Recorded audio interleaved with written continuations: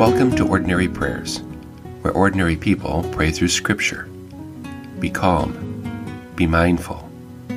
These 4 words are especially useful to remember in a time where concerns about health, income, and future seek to consume our sense of hope. But I want to help you move those words from your in the practice of Lectio Divina. Lectio Divina literally means divine reading.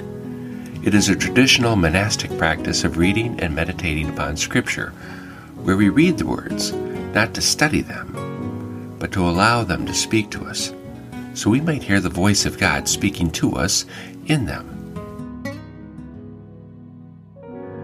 Be calm, relax, breathe deeply and slowly. Be mindful of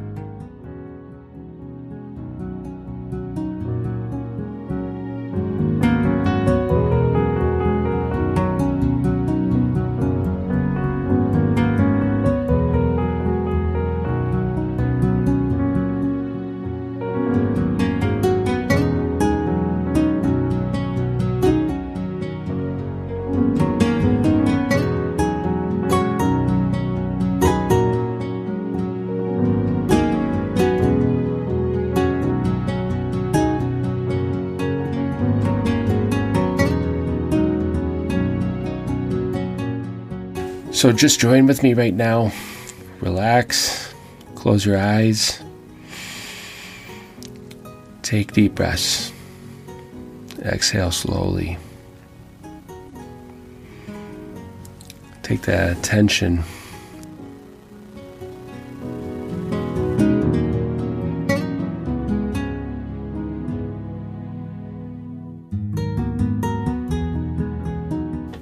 Praying with me today is Ariel. Please join me in prayer. Come, Holy Spirit, enlighten my heart and mind so I might listen to your word. Okay, let us relax, meditate.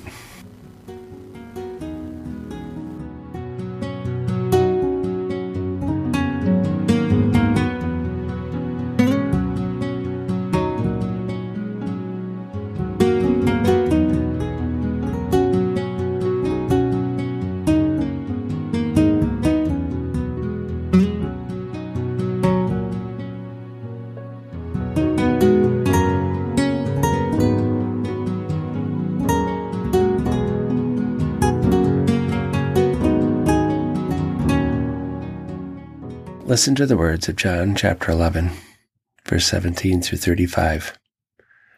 The Message translation. When Jesus finally got there, he found Lazarus already 4 days dead. Bethany was near Jerusalem, only a couple of miles away, and many of the Jews were visiting Martha and Mary, sympathizing with them over their brother. Martha heard Jesus was coming and went out to meet him. Mary remained in the house. Martha said, "Master, if you had been here, my brother wouldn't have died. Even now, I know that whatever you ask, God will give you." Jesus said, "Your brother will be raised up." Martha replied, "I know that he'll be raised up in the resurrection at the end of time." You don't have to wait for the end. I am, right now, resurrection and life.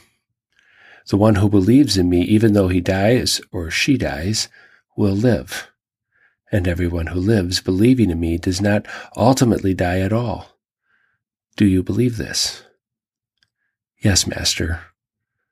All along I have believed that you are the Messiah, the Son of God who comes into the world. After saying this, she went to her sister Mary and whispered in her ear, "The teacher is here and is asking for you." The moment she heard that, she jumped up and ran out to him.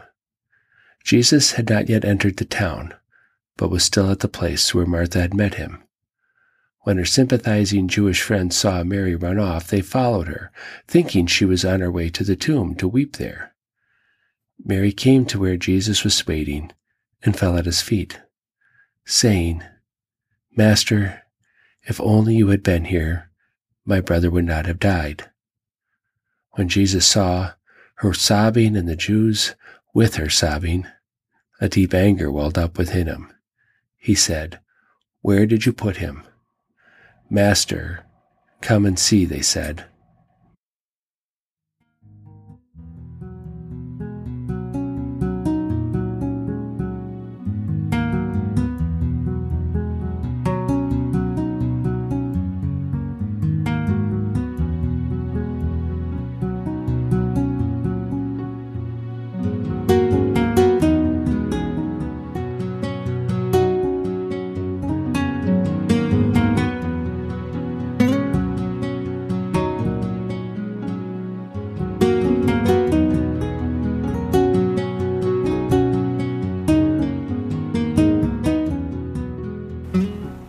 So tell me, Ariel, was there any word or phrase that caught your attention in that reading? Yeah, when Mary comes to Jesus in that second part, and she's struck and she's saddened, and he, the verse says, and he felt the anger rising within him. So maddened by her hurt and her sadness, that he now then had to come and see what was going on and what was happening. That, I think, is so important, because I think we can get lost in understanding people, and for Jesus to be able to see that and be physically moved to move something when, we know in this context how important he is for us. I think that's pretty moving. Yeah. So I'm going to tell you, take that phrase, "a deep anger welled up within him," and think about that.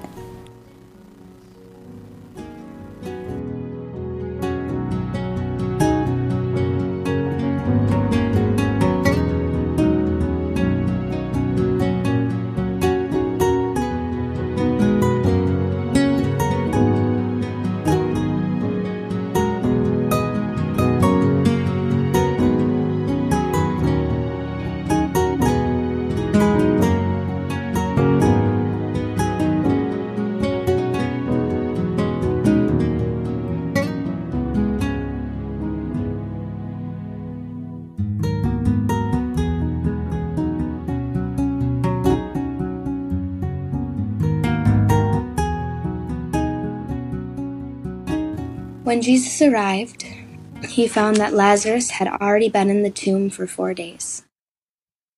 Bethany was a little less than 2 miles from Jerusalem. Many Jews had come to comfort Martha and Mary after their brother's death. When Martha heard that Jesus was coming, she went to meet him, while Mary remained in the house. Martha said to Jesus, "Lord, if you had been here, my brother wouldn't have died. Even now I know that whatever you ask God, God will give you." Jesus told her, "Your brother will rise again." Martha replied, "I know that he will rise in the resurrection on the last day." Jesus said to her, "I am the resurrection and the life. Whoever believes in me will live even though they die. Everyone who lives and believes in me will never die. Do you believe this?" She replied, "Yes, Lord, I believe that you are the Christ, God's Son, the one who is coming into the world." After she said this, she went and spoke privately to her sister Mary. "The teacher is here, and he's calling for you." When Mary heard this, she got up quickly and went to Jesus. He hadn't entered the village, but was still in the place where Martha had met him. When the Jews who were comforting Mary in the house, she saw her get up quickly and leave, and they followed her. They assumed she was going to mourn at the tomb. When Mary arrived where Jesus was and saw him, she fell at his feet and said, "Lord, if you had been here, my brother wouldn't have died." When Jesus saw her crying, and the Jews who had come with her crying also, he was deeply disturbed and troubled, and he asked, "Where have you laid him?" They replied, "Lord, come and see." And Jesus began to cry.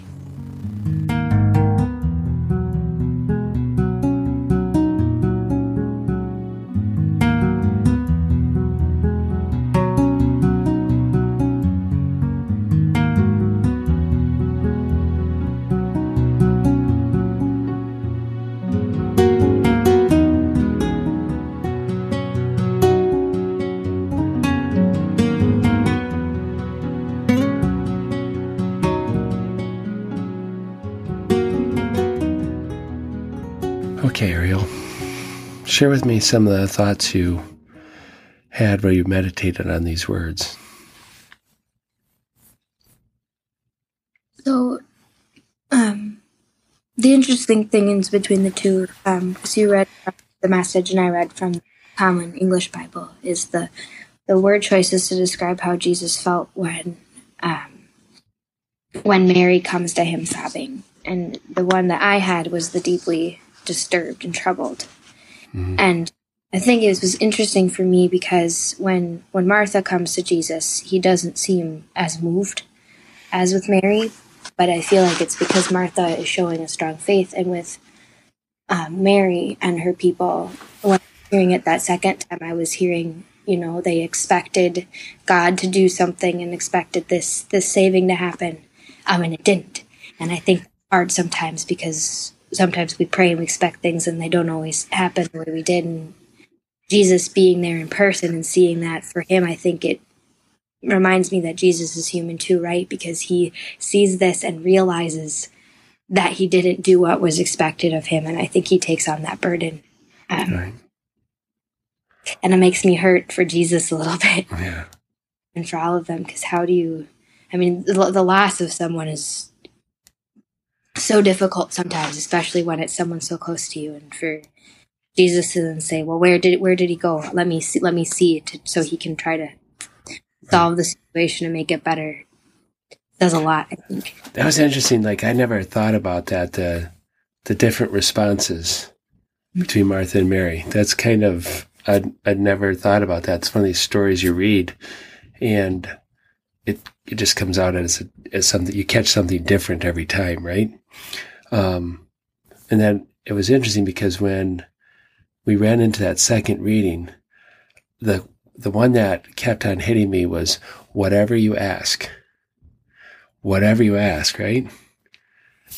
And that kind of gets to what you were just saying.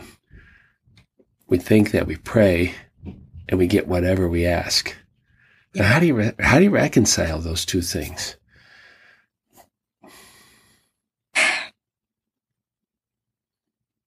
I don't know. I think it comes with patience. Right? I'm sorry. I think it's, I don't know, I think of, there's a Garth Brooks song called Unanswered Prayers. Oh, yeah. Just because he don't answer doesn't mean he don't care. Right. And I think, especially, lately with everything that's been going on, that's been resonating with me a lot, is because I think, when I pray and I have to remember that I have to look for the other answers because it's not always going to be as apparent as I want it to be. And I think that's kind of how I reconcile it, is with a country song. But it's a very good one, I'm telling you. Well, it's interesting because you brought that song up. He has this thing that he prayed for his whole life, and then he gets older and realizes, I'd have been miserable if I'd have gotten that, right? Yeah. And in the way he just sings that song is you don't realize. You take that phrase, whatever you ask. Well, sometimes do we know what we need to ask for? Right. Right? And that's what hit me with that. Mm-hmm. Yeah, and you had mentioned that difference between the two translations, where mine says angry and yours says deeply disturbed. That you caught that. So what did you think about when you heard that? Especially when I read it the second time.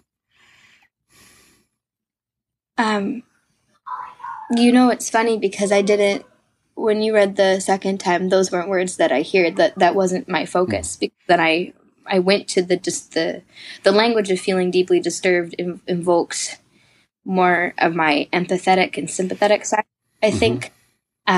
Whereas Jesus being angry, I'm like, okay, whatever. Like, that's not how Jesus is. And I think the disturbed one for me just resonates more because I can picture the anguish and feel the anguish, because that's how I would feel as a person if I saw someone like sobbing and crying for me.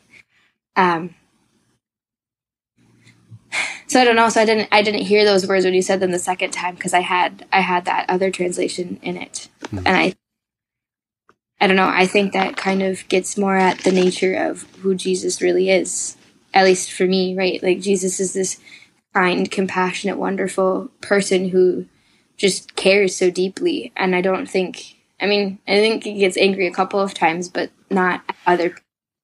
And Right. I think anger actions are different than troubled, confused actions. And I think I can justify the troubled, confused action more than the angry action, because Right. I see angry actions, and that's so Old Testament like that I'm like, Yeah. personally. Well, and it doesn't ever say who he's angry at, which is Right. kind of leaves it up in the air. Like, there's something about this text that there's something very beautiful about it, but then there's a disconnect in that if you know what you're going to do, why are you angry? Yeah. Right? And there's something about when we read this text last week with a Bible study group. We were just talking about the community aspect, which we focus on Martha and Mary, but there's this whole community, and it's 4 days after this burial, and this whole community is still with them, and the emotions are still raw. And I'd never thought about that, but Lazarus had to be someone that was not just deeply loved by Jesus, but Lazarus had to be deeply loved by a lot of people. To have 4 days after the burial, to have that much emotion still flowing through in the meeting. That's what I'd never thought about. And while you were reading, that continued to play in my mind, Did you find your thoughts change from the first reading to the second reading?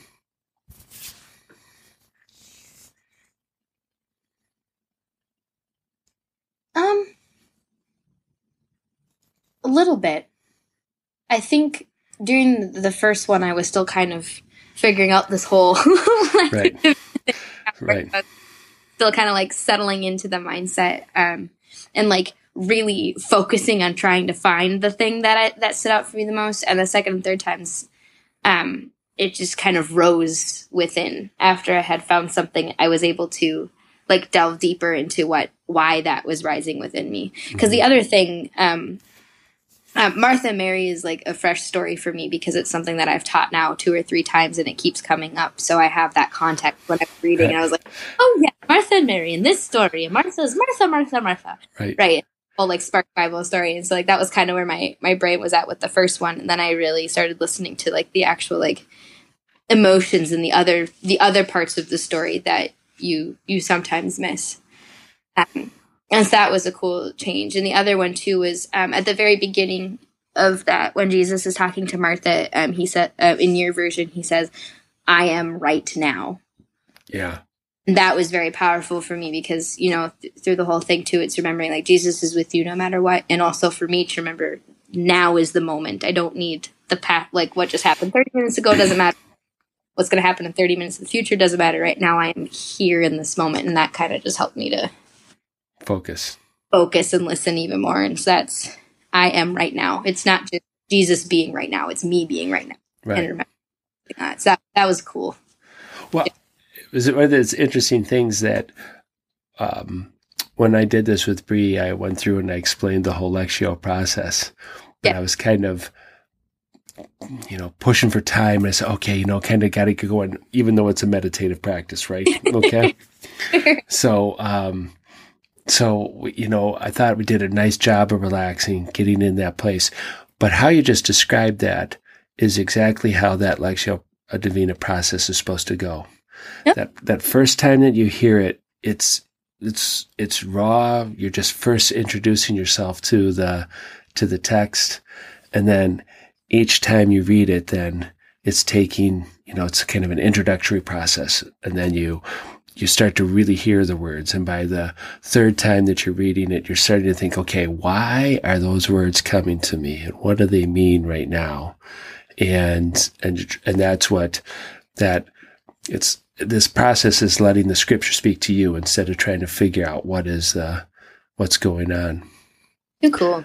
When you think about that, when you think about this, and you've touched on it a little bit, what do you think about, as we've listened to these words, listened to this reading, what do you take with you going forward?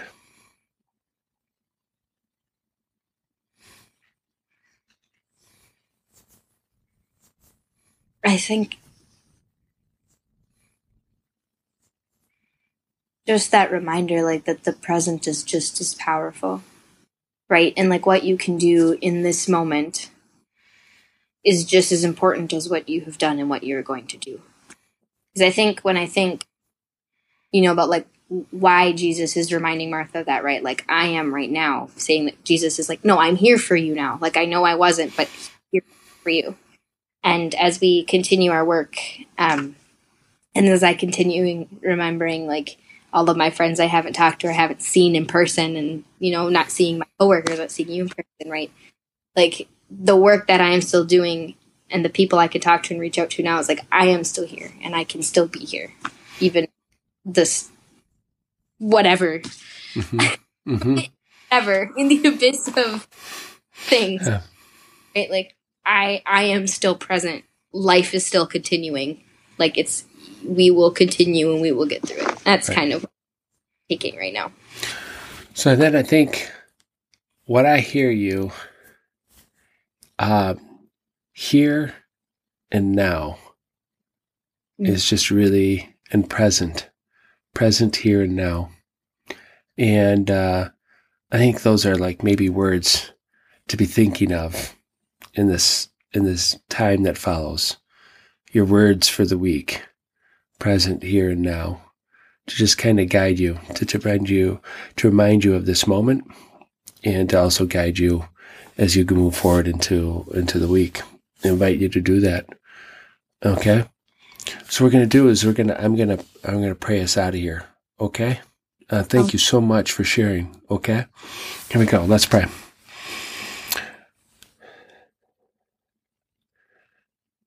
Gracious God, we are so thankful that we get this quiet time to reflect on you.